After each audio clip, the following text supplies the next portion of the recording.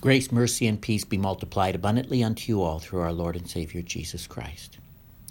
At this time of the year, every year, we hear in church about the second coming of Jesus Christ. He came first as a baby, the Savior of the world, and we will be celebrating that in a month. And then throughout the year, we'll hear about just who this Jesus is and what he has done for us, and why it is so important for us to put our trust in him as our only Savior. Now we are at the end of the church year, and we hear that Jesus will return as judge with great power and glory, and he will gather his elect, his children, from the four corners of the earth and take us to be with him forever in a new heaven and new earth. Jesus Christ has died on the cross and forgiven us all our sins. He has given us new life through baptism and has brought us into his family. He forgives us our sins as we partake of the Lord's Supper in remembrance of him. He has given us his word that daily reminds us of all he has done for us and will continue to do for us. And his word guides us through the rest of this life on earth. Jesus makes it very clear that no one knows when he will come again. No one can know when he will come again. But he is coming. Everything the Bible has ever promised about Jesus Christ has indeed come to pass just as it said it would. Jesus said he would suffer and die and in 3 days be raised from the dead, and that happened just as he said. Jesus prophesied that the temple would be destroyed in the verses just before the ones you heard today.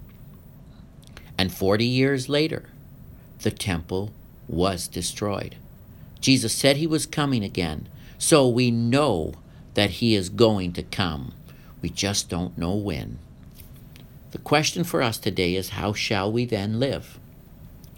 Mark 13, verse 34 to 37. It's like a man going away. He leaves his house and puts his servants in charge, each with his assigned tasks, and tells the one at the door to keep watch. Therefore, keep watch, because you do not know when the owner of the house will come back, whether in the evening, or at midnight, or when the rooster crows, or at dawn. If he comes suddenly, do not let him find you sleeping. What I say to you, I say to everyone, watch. Those are the words of our Lord Jesus Christ. I want to give you 5 thoughts on living watchful and ready lives. Asking yourself these questions will help to keep you spiritually awake and alert as you live out your life and your days on this earth. I want you to think about these things personally. I want you to talk about them with your family and in your groups, if you're in a Bible study group or whatever. It's that time of the year when the Church of Jesus Christ talks about his return. Number 1, do you really believe that Jesus will return? Do you really believe that? Or is that something you just say, well, I don't know? Do you really believe the words of Jesus? Everything else he said has come to pass, just like he said. We want you to trust him on this as well. Faith is believing God until you get to see God face to face. Then our faith will turn to sight. Number 2, are you overly concerned with the details of his return? Some people are. There was a time back in the 60s and 70s, it was called the Jesus Movement. I was part of the tail end of that. And it was an amazing time in my life as a teenager. I was studying the Bible weekly with a group of Christian friends. And we'd go sing at nursing homes and in churches once a month. Every weekend we'd study the Bible. Unbeknown to me, because we didn't have mass media back then, there was this spiritual awakening that was happening elsewhere as well. A whole generation just seemed to get caught up and captured with the love of Jesus, and in great numbers, hippies and drug addicts and people who were sexually wayward and people who were into the devil and and all kinds of weird stuff.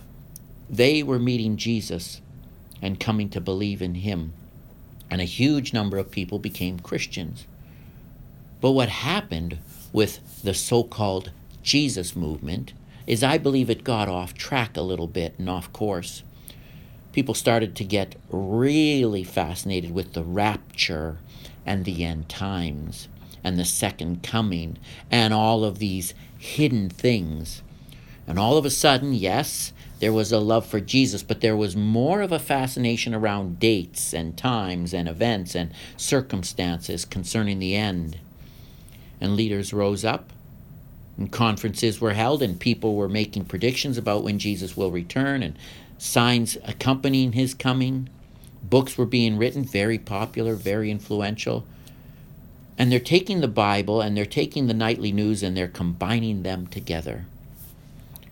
A whole bunch of new Christians and young people, they go, the end of the world is near. Jesus is coming back at any time. And it led to a short-sightedness. Some people didn't get married, and they should have. Or some people didn't have children, and they should have. Or some people didn't buy a home, because why buy a home if you're not going to be here? You're going to just go up and be with Jesus. But they should have. Some churches didn't buy a building to meet in. Or they didn't make long-range plans. Or they weren't thinking generationally about passing on the faith to their children. Everything was sort of a crisis, sense of immediate urgency. Some key leaders started predicting the end of the world and sending their young followers into a frenzy. And none of that was very helpful. So are you overly interested, concerned, consumed with the details of Jesus' return? Are you reading too many books about the end of the world and neglecting the needs of the world? Are you trying to predict things when Jesus says clearly, no one knows the hour nor the day? Are you overly concerned? Some don't believe in the second coming of Jesus. That's not far enough. Some are overly concerned and obsessed with the details and have very strong opinions about things that have not yet happened. That's going too far. Number 3, if Jesus returned today, what might you regret not having done? Are there issues in your life that you need to deal with? Are there sins that you need to confess? Are there dollars you need to give? Are there talents you need to use? Are there volunteer hours you need to make available? Or whatever it is. I don't know what it is for you, but it is something to think about if you do believe that Jesus is going to return. You may be laboring under this false sense of, well, there's plenty of time. We don't know when we're going to die or when Jesus will return. That shouldn't cause us to be panicked and have a sense of crisis, but it should encourage in us a sense of urgency. I know Christians and churches and denominations that operate as if we have forever, and we may not. But if Jesus returned, if there's something that the Holy Spirit is already convicted us to do, we should be doing that because we don't know how long we have. Number 4, if Jesus returned today, who might you regret not having spoken to about him? Family, friends, co-workers, neighbors, right? It's the time of the Gentiles. That's what time it is now. It's the time to tell the whole world and everybody about Jesus. And we are living in the age of the church, the age of evangelism. And as far as I know, that has not come to an end yet. Who have you not talked to? Who this week do you need to send a letter, send an email, send a text, make a call, schedule a time with, go knock on the door and sit up and talk to them? Say maybe, hey, I'm sorry, I've sinned against you. Please forgive me. Who do you need to be reconciled with? I've not really talked to you about Jesus. I really need to do that. I've been meaning to give you this copy of the Bible for a long time, or here's Portals of Prayer. Maybe start in one of the Gospels and go from there. That's a good place to start. I've been meaning to invite you to church, and I haven't done that, so let me do that now. And number 5, how can you plan for future generations while being ready to meet Jesus any day? And this is the tension we live in, isn't it? I mean, I'm a dad, I'm a grandpa. I need to think about my kids, my grandkids, my great-grandkids. I need to be thinking about the legacy and lineage. What if it's another 1,000 years or 2,000 years or 10,000 years until Jesus returns? I need to be thinking about my family and my legacy, just like Abraham did, passing on the faith. This means helping my kids love Jesus and be ready to serve him as faithful adults, and helping my grandkids to be part of that. Being a faithful and loving father and grandfather, setting a good example for future generations to follow, in hopes that the faith is passed on from generation to generation. I want to be part of that. I don't want to forget about that and just, well, I hope it'll be okay. You read the Old Testament. That doesn't happen by chance, but by faithful and regular observance of the spiritual disciplines of worship and prayer and study and meaningful traditions, all with the Word of God attached. Because it's through the Word of God that faith comes to be, that faith is strengthened. It's through the Word of God that the Holy Spirit works in us. And so I've got to be mindful of the long haul, but also be prepared for today. If he comes back today, that I wouldn't be negligent, that I wouldn't be distracted with the things of the world to such a degree that I could not be faithful to the things of God.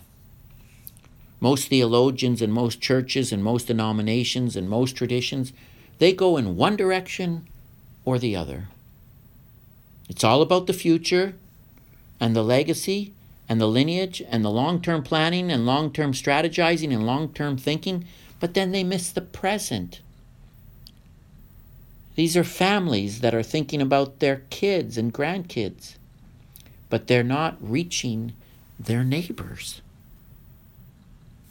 These are denominations that have a strategic plan I call biological growth, but they're not concerned about converts or evangelism efforts to reach outside the family has ceased and church planting is stalled. Or we can get too consumed with the present. Short-sightedness, short-term thinking, short-term planning, sense of urgency. The end of the world is coming. No need to write anything down. No need to make any long-term plans. No need to think long-term and plant new churches and make curriculum and doctrine and theology and preparation. Because you know what? It's all going to end really, really fast. It's like shopping on Christmas Eve. There are just a few minutes. Hustle. Do the best you can. And people and denominations and churches and communities that live that way, they don't have a good legacy. They tend to have a short-sightedness. And they tend to get off track, and they tend to waste sometimes their energy. Though they're well-meaning, they're not well-positioned. So how can you live in that tension? Planning for a long future of serving Jesus for generations, and passing on the faith, and being prepared for the coming of Jesus at any moment. It's a great question, and one that I want you to think about. How will you live your life knowing that Jesus is coming, but you don't know when? Amen. Now let's pray. Father God, thank you for bringing us to faith and allowing us to live out our faith in this generation. We want to live in that tension of now and not yet. The Bible says to prepare for 1,000 generations. That's a long time. Teach me what I can do that future generations, my family included, will know you and what you have done for them and love you. So we say, yes, Lord Jesus, help us to be faithful to that. Your word also says that Jesus could return at any moment, and that we need to always be prepared. So we want to be ready for that too. Help us not to put off important relationship strengthening and faith strengthening activities. Help us daily to confess our sins and receive your life-giving forgiveness. And help us give that to others. Oh God, we thank you that we're born at this time in history after the cross and empty tomb, where we get to tell the world about Jesus. We get to do so with technology that allows us to do so in more rapid speed and greater numbers than ever. What a great opportunity that is. Help us to use that well.